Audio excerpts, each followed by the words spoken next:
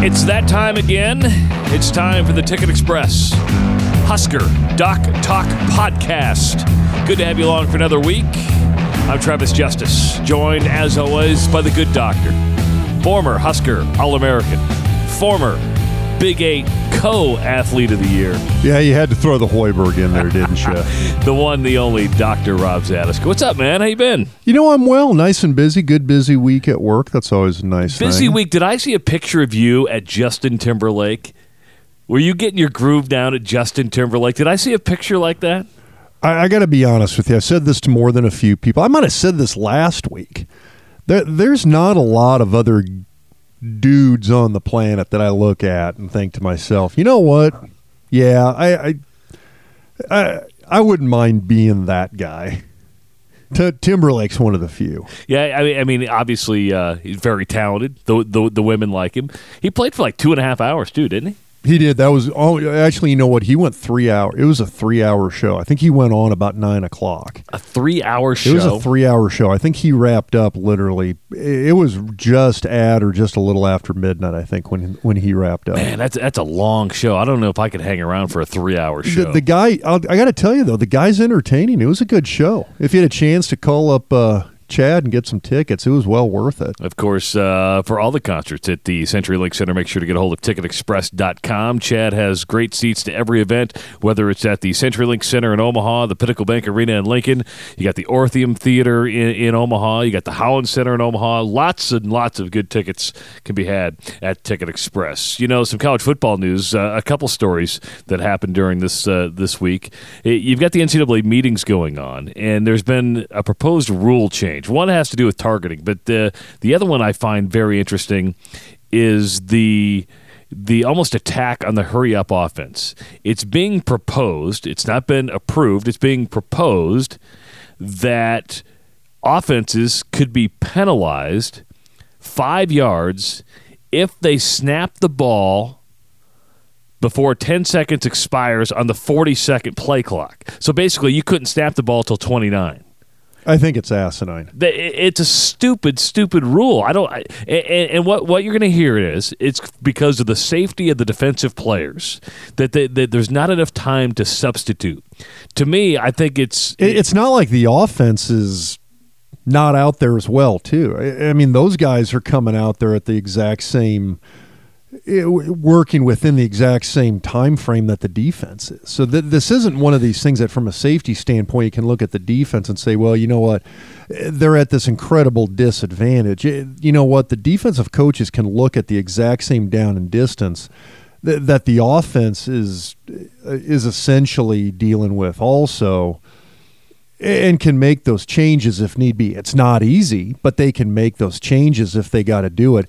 Now, if it's a case, most defenses, when you're playing against a rapid-fire offense, when you're playing against Oregon, usually most defensive coaches kind of have sort of a preset package that they're going to put in there that's going to be a little bit less dependent on the specific down and distance. You're not going to have the heavies in there for third and short. You're not going to have the nickel and dime packages for second and third and long. You're going to have kind of a sort of a mixed package that you're going to play most of the time against those Oregon-type teams, and you leave that in. You've got time to substitute between plays if a guy's tired. What you don't have time to do, and this is where I think coaches don't like playing against these hurry-up, no-huddle offenses, you don't have time to do a wholesale package switch. You can't switch from a nickel to a dime.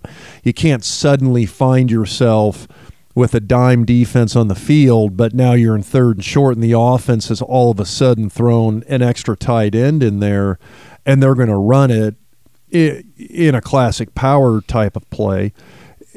That's where the defensive coaches are getting upset here. You can't do the wholesale package substitution, but from a player safety standpoint, you know what? If the two defensive ends are getting winded, you send right as a play's ending, you send two guys in to kick the other two guys out. There's time to do that. It's the whole trying to match up specific packages that you can't do. Two of the biggest coaches that are for slowing down the game would be Nick Saban at Alabama and Brett Bielema at Arkansas, and they've claimed that the hurry-up offenses, basically put their defensive players at a risk of losing a game, and that's what it is. They say it puts them at risk for an injury, but I'm with you. I think it puts them at risk at losing a game. Nick's pissed off about that Oklahoma game where Knight was running hurry up there in the second half, and his defense got tired and basically just couldn't catch up. But again, with the hurry-up offense, the problem again is not necessarily tiring out a defense. The problem is that you create package mismatches, and that's the goal. You want to try and get the defense in a situation where they put one single package of players out on the field that may not be appropriately matched to what the offense has at any given point in time, and you try and exploit those mismatches, and you try and prevent the defense from getting, again, a wholesale package substitution on there.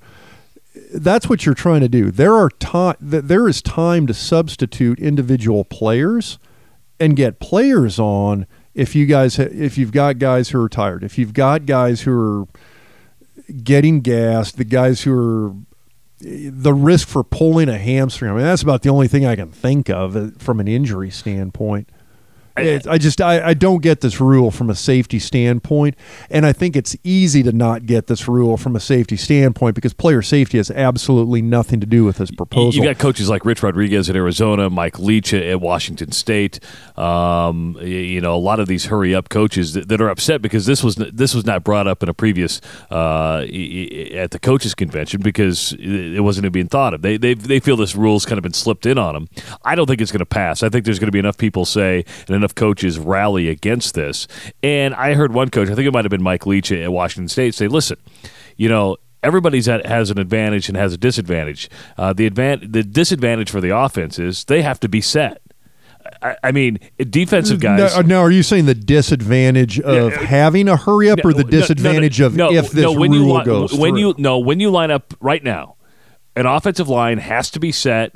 Players have to, you can set guys in motion, but defensive guys can roam all around. They can go wherever they want to adjust to what an offensive set is, correct? True. And that's what they're saying. They say the defense can adjust to an offensive set. The defense already has that inherent advantage. Yes. I got you. And so that's what they're saying. So why take away advantage of a hurry-up? Yeah, and you know what? And honestly, I think that's a very good argument. You know what? If you got a chance to catch the defense off guard a little bit, I don't have a problem with that. Hey, have your stuff together on defense. Now, and here's the other thing. You don't need this rule, and the reason you don't need it is think of all the different offensive innovations over the years. I mean, from Don Coryell to Steve Spurrier's fun and gun, run and shoot. I mean, all of these different things that have been out there, that the Wildcat, things that at least for a few years seemed like, oh my gosh, this is a watershed moment in the sport of football. It's like, well, you know what? You do something for a few years, and what at one point people thought was going to be a sea change ends up turning around to be a case where, you know what, after a while, defenses kind of learn how to deal with these things.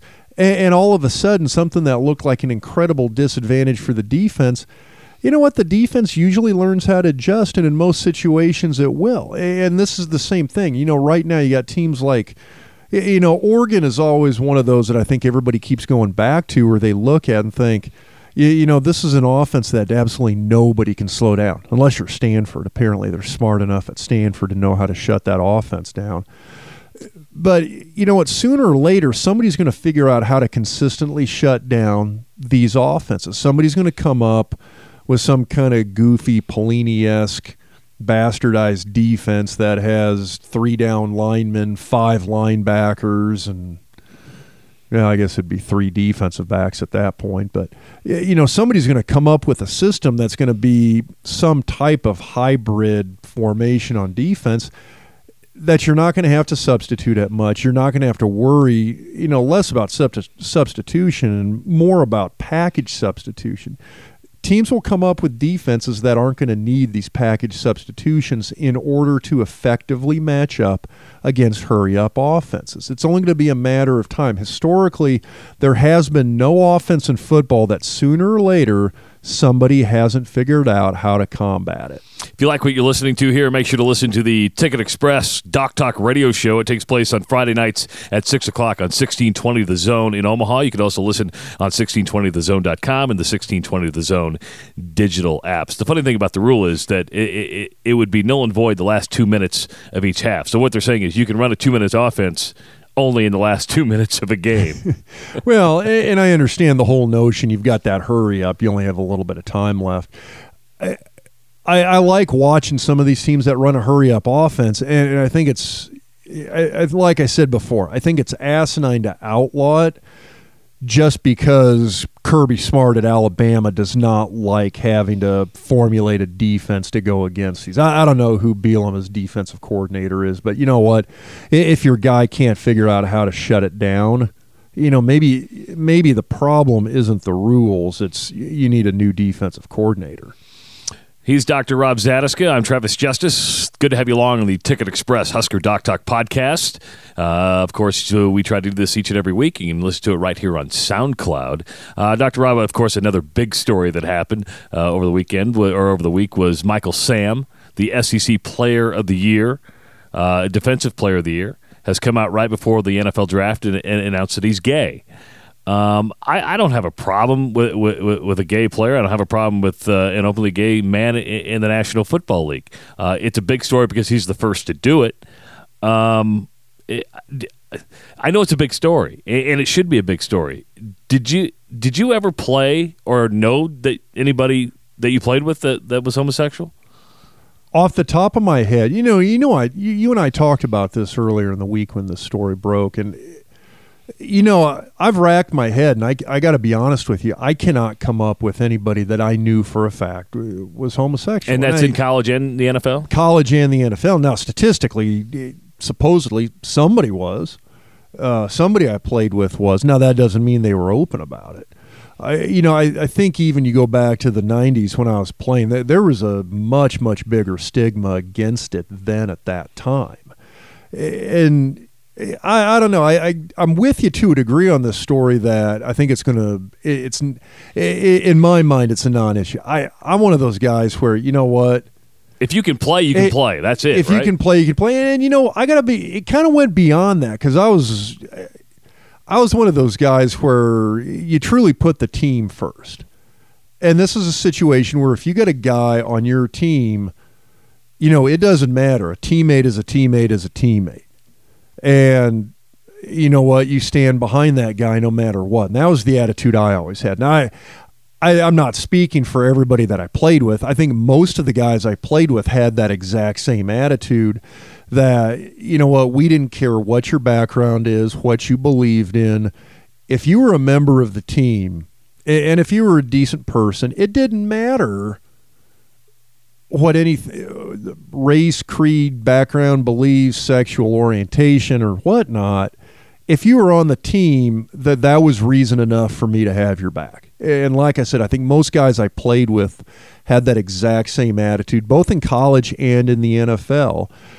I would find it, and it's got to vary from team to team. I mean, the Nebraska teams I played on, the New York Giants teams I played on, tended to be pretty conservative teams, not necessarily, I don't necessarily mean that in what people will call a moral sense, because I think if you've got a teammate and he's a good person, I think the moral thing to do is you back that guy as your teammate. And so when I say conservative, you didn't have the crap that you hear about coming out of the Miami Dolphins locker room over the past few months. I would be worried about a homosexual teammate if I was on the Miami Dolphins team right now. The kind of stuff that you're hearing about coming out of that locker room, I would be really worried. And by the way, it just wasn't Richie Incognito. There was a lot of other guys, including Jonathan Martin, who was part of that. It was, I don't know what the behind-the-scenes dynamic was down there. but it wasn't very healthy in any way, shape, or form. And I guess that's what I mean by a pretty conservative team. I mean, it was a very straightforward locker room. Everybody had everybody else's back. You know, you can talk about hazing among NFL people. The hazing we had, it was a bunch of the veterans, I don't know, playing practical jokes on each other, but it was always in good fun, and everybody understood that. Now, it came out earlier in the week, right after the Michael Sam announcement. A radio station in Lincoln interviewed former Nebraska kicker Eric Lushin, who said he was openly gay when he was on the Nebraska football team. And my first response was, who's Eric Lushin? I got to be honest with you, because he played and you and I have the same. So I mean, was he Alex Henry's backup? Well, he played. That would relegate him to a lot of bench time. You know, he played under Bill Callahan. This goes back to 2003 up through 2005, I believe it was. And the reason it wasn't a story is because he didn't play. I mean, he redshirted. Then I think he got injured. So he was never a big part of the team. So even though he was openly gay, it never came out because, well, he didn't have that big of a name. So, But at the same time, though, I mean, I played with a lot of guys who barely ever set foot on a football field, but they were still on the team, and you knew these guys, and in your mind and in the minds of everybody else on the team, they were part of the team. Yeah. And it's one of these things where, if he was on the team and he was openly gay during the time that he was on the team, and I'm talking about Eric Lushin now, it doesn't sound like there was much of an issue. There wasn't. Much in the sense that when you talk about, Eric Sam talked about the fact that he came out to his team before this last season, and that he played with his teammates as an openly gay player all of this past season. One, it obviously did very little to hinder Michael Sam's play. I mean, the guy got co-defensive player of the year in the SEC. That's no small feat. Number two, it obviously seems like it really didn't cause a whole heck of a lot of discord for the Missouri Tigers as a whole when you look back on the season they had. They had one of the stronger seasons in their school history while playing in one of the toughest conferences historically in the nation. Do you think more guys, obviously more guys will come out of the closet sooner or later. Is it better for them to do it in college and prove their worth? Worth is the wrong word. I shouldn't have used that word, but to prove themselves or to, establish that camaraderie with their teammates in college, and then going into the draft or into the NFL that you're homosexual, or would it be easier to come out when you're already in the league? Man, I don't know. I got to be honest with you. I'm kind of a here nor there, because that's one of these things. And it's hard for two straight guys to have that conversation. Now, here's the thing. I got to be honest with you. I don't care if you look at me and go, "There's Rob. He's a straight dude." I don't, it's one of these things where sexual orientation to me is a complete non-issue. I just don't care. Well, and if guys do care, I got news for them. If there's a gay guy in the locker room, he's not looking at you going, "Boy, I want some of that." He's not. He's probably not attracted to you because he knows you're not gay. Are you saying I'm not a good-looking guy? No, I think Travis? you're a really good-looking guy. Okay, just double-checking here. No, I agree. It's where and when or if you come out, it's a complete non-point to me. And I guess it's one of these things where that's something for an individual person to deal with. It's not like, you know what, it's my freshman year at Nebraska. You know what, I made a big decision. I'm going to come out as a straight guy. Now, there tends to be very little stigma against being a straight guy in locker rooms, well, ever. And so it's you don't say. Yeah, so it's easy for me to say that. But my point is that it's not my place to render judgment in my mind on when would be a good time to do it. I don't know. I'm not gay, but at the same time, I don't care. I'm thinking of guys I played with, and the number one thing in my mind was always, A, are you on the team? Then I've got your back. Number two, are you a nice guy? You know what?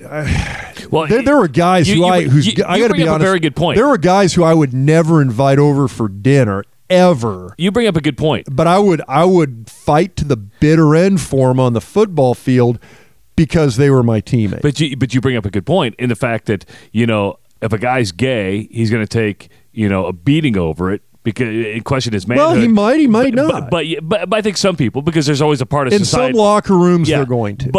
But yet some guys that would hit women, beat women, drag them downstairs will get drafted. The guys that do drugs get drafted. You got really bad individuals, bad human beings that get drafted. Yeah, and I'd be the first to tell you. I mean, there's kind of a hierarchy here in terms of what are bad things. And I hate saying that there's stuff that bugs people in general. There's stuff that doesn't. And, I had buddies who tested positive for controlled substances, performance-enhancing drugs. You didn't really hold that against guys as much. Now, it's not saying I condone it, and it's not saying I would ever do it. I never did. I wouldn't do it. If I went back and could do it all over again, you were a biology major. You just do the right foods to eat. Yeah, I kind of did, actually. But it's one of these things where when it gets down to that, I mean, there's stuff you condone and stuff you don't. And I think homosexuality is something that I think the majority of people, when it comes to athletic teams, they just don't care. Think it's the whole Hollywood acting thing. You know what? This was a big deal 25 years ago in Hollywood or in the music world.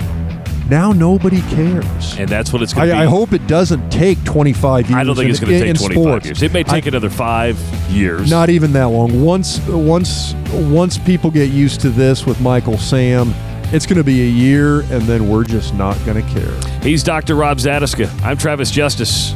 Make sure to listen to the Doc Talk radio show on 1620 The Zone in Omaha, Friday nights at 6 o'clock. We'll be back next week with another Ticket Express Husker Doc Talk podcast.